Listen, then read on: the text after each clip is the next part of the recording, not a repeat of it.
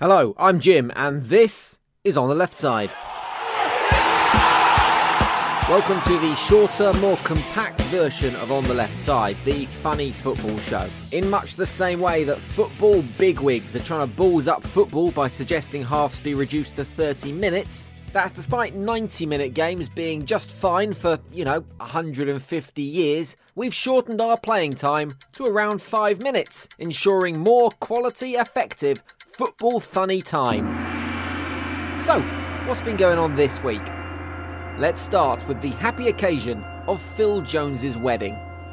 Amazingly, the Manchester United face-pulling centre-back convinced someone to be his wife and managed to walk all the way down the aisle without suffering a season-ending injury to wed them. But it was sadly at the reception that things appear to have taken a darker turn. Phil posted a picture on his Instagram account of Rewind singer Craig David with the caption, "My wedding surprise from my wife when Craig David turned up and shut the place down." Now, I'm assuming that by the phrase, shut the place down, that Craig performed one of his trademark R&B pop hits, rather than he's now working for the Environmental Health Office and the wedding venue in question was in breach of a number of regulations. Shut it down. The other thing that Phil doesn't clarify is the nature of the surprise. A surprise can be nice, like finding you've left a tenner in your jeans pocket.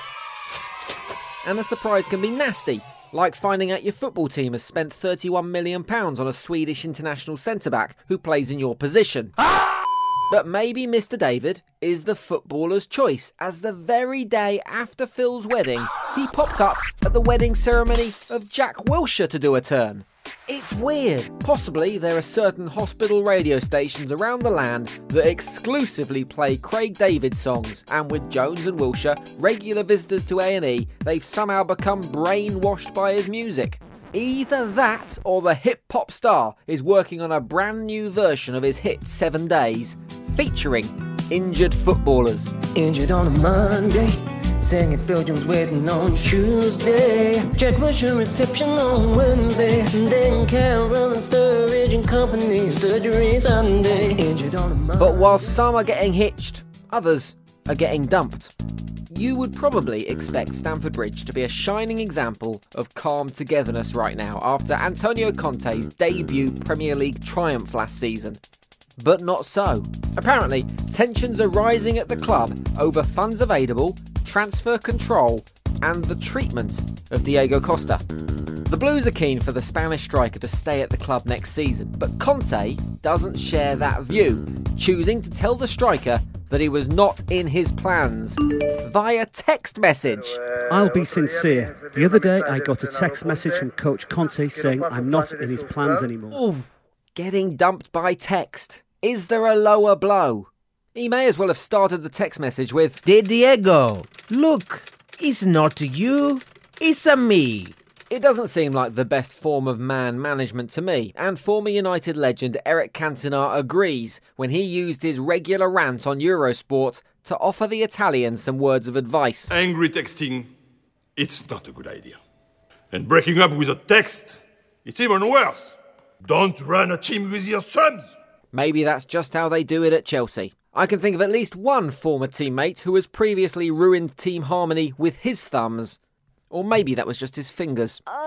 Conte himself doesn't seem too bothered. He's on his holidays, and obviously, as always, that is vital football news. The boss man's downtime activity was judged by The Sun to be the most vital piece of footballing news this Wednesday, when they ran this headline on their back page. Chelsea's unsettled boss Antonio Conte goes all James Bond on beach holiday. I mean, that does sound quite dramatic. What was he doing that made him like Bond? Did he kill someone with a bowler hat? Did he recover some stolen diamonds? Did he break up a ring of international cyber terrorists? What could it have been? Oh, he wore some swimming trunks. I must have missed that Bond film. What was the title? Live and Let Lido? But if being given the boot by text message is the worst way to get dumped, then surely the best way is by poem.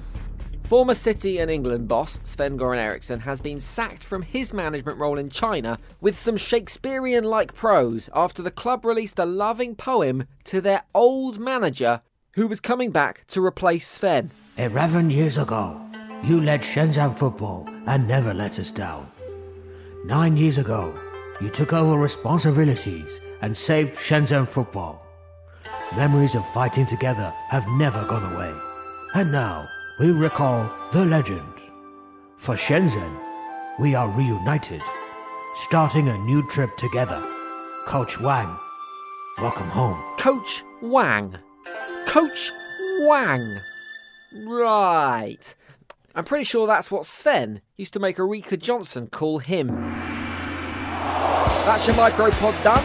Thanks for coming along. Now, make sure you have subscribed to the show so you get all the little shows over the summer and are ready to go when the season gets back underway in August. Simply find us on iTunes or Podbean or however you listen and click that subscribe button. And if you want to chat, head over to Twitter @OnTheLeftSide. Tell us about stories you spot in the news that we might like, hurl abuse in my direction, or just DM some pics of your junk if you want. It's your choice. But for now, goodbye, my friends. Bye! On the Left Side Light is written and produced by Ant McGinley and Jim Salverson for Abrupt Audio. To find out more about podcasting or to get help with your own podcasts, head over to abruptaudio.com/help.